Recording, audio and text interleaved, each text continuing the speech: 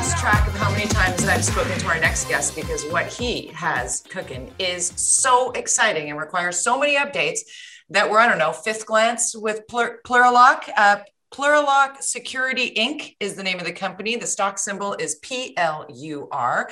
And the CEO is Ian Paterson, who joins me from Victoria. Thank you for doing this, Ian. Always a pleasure, Jody.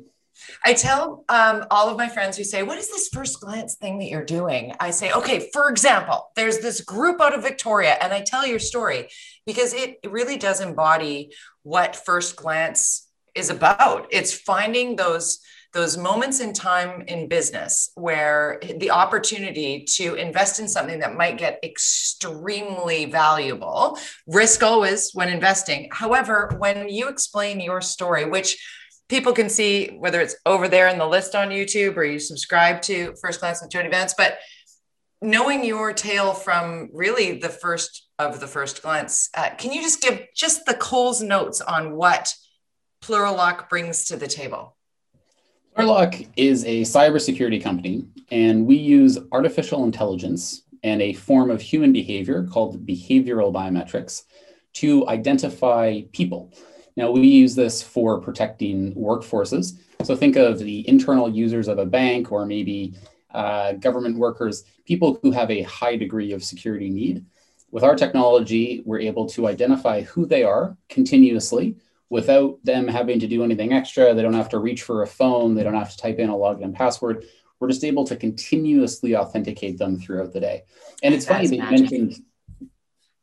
That's magic to me. I'm sorry, I don't mean to interrupt you, Ian, but every time you tell me, and I already know what's coming, I still think to myself, how many times have I had to multi-factor identify myself just to do the thing that my boss had sent me from one of my clients? Or it is so, especially with work from home now in the last 10, 12 months. I mean, what you have discovered with your group and what you're now bringing to the party, if you will, is us never having to ever do that again. Like, how can't be the same password I used 3 months ago. Okay, what's that going to be now? Oh, forgot my password. Yes. Identify yourself 19 ways before you can, and then you're back and you're like, now I still don't remember what that password was. So you're going to take all of that off the table here. Well, it is funny where I was going with that story was internally, we have to remind ourselves that, look, I mean, we do this every day. So it almost becomes a bit routine, right? We have to consciously remind ourselves, look, what we're doing is actually very interesting. It's very innovative. It's very unique in the industry. Mm-hmm. And so people who haven't heard the story before of being able to leverage artificial intelligence in this way, it is, to your point, it does appear almost like magic. You can't really explain how it works. And it seems almost too good to be true, but that is, in effect, what really good advanced artificial intelligence looks like. And it works, which is the piece that you're here to update us on with regard to the fact that you're already a global leader in advanced frictionless authentication, which is the technical term for what we're talking about here. But you've raised some money. What's next? Absolutely. So very pleased to announce that we closed 2 financings just recently. So the aggregate total was $5.1 million. For us, this was really to be able to invest in growth. We went public originally because we believed that, there is a huge need for advanced frictionless authentication solutions out there. And as a result of our existing traction, both on the government side as well as on the commercial side, we felt that it was important to accelerate. And so the reason that we raised the money was to be able to invest not only in our organic sales and marketing organization, but we also believe that there are some accretive M&A opportunities out there. Cybersecurity is interesting. It's a very fragmented industry, unlike maybe ad tech or similar oligopoly industries where you only have 2 or 3 kind of main players. Cybersecurity is very fragmented and it lends itself very well to organization. And so we believe that both growing through organic means as well as inorganic is really going to be a way of accelerating our success. So for our listener or our viewer, stock symbol P as in Peter, LUR, Plur, for Plurilock Security Incorporated. Ian Paterson is the CEO and our guest again today, and always excited to get updates from you. Now, if people are looking to get involved, invest, or get in line to use what is really magical. The idea of not needing many multiple layers of passwords in order to do our everyday business, whether it's work from home or in office, to secure the content of what we might be working on. How is that going to unfold in a real world sense? So it's a very good question. I mean, I look to other industry leaders like Google, for instance, who just recently came out and said that they're expecting just the cloud market to reach $1 trillion over the next couple of years. So I think here's the reality. Technology is not going away anytime soon. In fact, if anything, it's growing. What we're seeing with the work from home movement is that leaders, IT leaders and security leaders in particular, are having to grapple with new environments with which to keep their workforce both productive as well as secure. And you have to be careful because at times those two goals can be at odds with one another. It's very easy to stay secure. You just make it such that nobody can use the computers. Great, it's perfectly secure. But how do you actually enable productivity? What we see is that there's an opportunity for advanced artificial intelligence solutions like ours to play a role there. Yeah. Quite simply, traditional login and passwords really haven't changed since the 1970s when they first came out. We've seen incremental improvements like getting a text message to your phone when you're trying to log into a computer. But by and large, there hasn't really been a paradigm shift in how you prove the identity of yourself to a computer. What we believe is that using human behavior, which is very difficult to forge or fake, we're able to not only identify you once, but we're able to do that continuously. So in other words, the technology persists over time during the use of your computing device. And so if you log in first thing in the morning and you're still working 2 hours later, 4 hours later, 8 hours later, the business can have confidence that you are in fact the right person continuously throughout the day. So there's no more of this to oversimplify, if I may, no more of this. I'm on Ian's Facebook page right now, ha, ha, ha, ha, because the computer would identify that the person sitting at the keyboard is not in fact Ian. Correct. And it's interesting. You can have that take place in one of two ways. The technical term would be an insider threat, where maybe if you're a coworker, you might sit down at somebody else's machine and you might do something that you're not supposed to. It could be harmless. It could be posting on Facebook. It could be a little bit more nefarious. It could be that you co-sign a document with your boss's approval that you weren't actually supposed to do.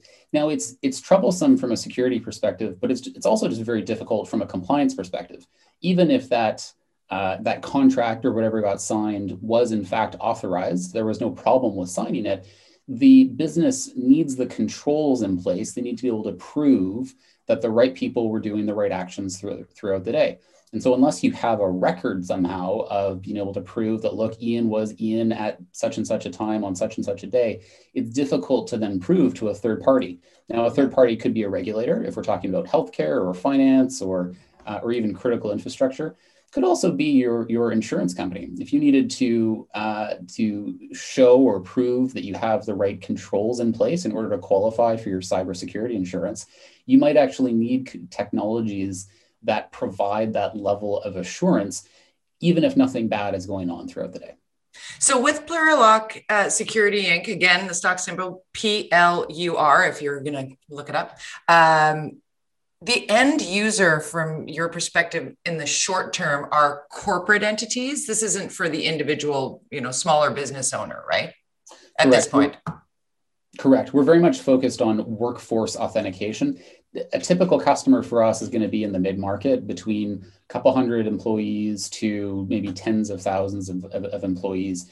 What we're finding is that is really the sweet spot where the organizations have a high level of need for security, but also to comply with regulatory compliance. But they don't yet have all the resources that a large Fortune 1000 company might have.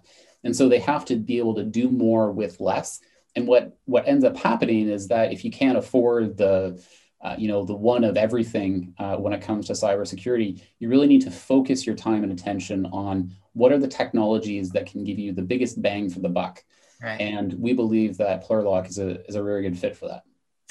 Do you have an idea of price point for somebody who's watching this right now going, I need this for my business and I qualify for what you just laid out?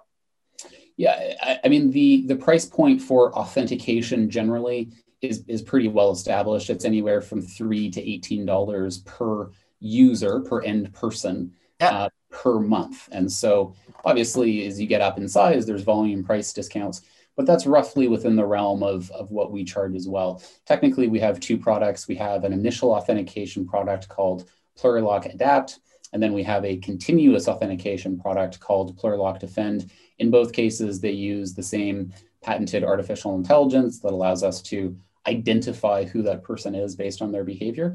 And so we're really plugging into an existing and established budget that a CIO might have, or a CISO, a Chief Information Security Officer. It's like magic, and yet it is right here before us in Plurilock Security Inc. PLUR, the stock symbol, Canadian company, Victoria, Canada. But this is a really interesting and ongoing, clearly, trajectory for your company, Ian. And I'm so glad to sort of follow along with you. If somebody's wanting to follow along in the investment side, how do they find out more or reach you with questions? Absolutely. The best thing to do would be to go to plurilock.com and sign up for our investor updates. There's also ample material on the website. If you're curious about the actual technology itself, like what is this behavioral biometrics? Where did it come from? What other forms exist? We do have quite a lot of material on the website just to educate on how the technology works. Certainly signing up for the investor updates is going to be the best way of getting real-time notifications around the announcements that we put out. Again, just more recently, we did announce a fairly large financing. Previously to that, earlier this spring, we also announced that we added a very prestigious advisor. Admiral Jan Tighe was formerly of the U.S. Navy. She was also a commissioned cryptologist, as well as an intelligence officer, and served within the National Security Agency in addition to U.S. Cyber Command. So currently she's on a number of boards, including Goldman Sachs, and she's recently joined up with Plurilock as one of our executive advisors. Pulling from those who are walking the walk, boots on the ground, literally, as well as the science side, a think tank group, a group of scientists making something happen in a business sense. It is very exciting to be a very small part of it by following along here on First Glance. Thanks for doing this as always, Ian. Thanks, Jody.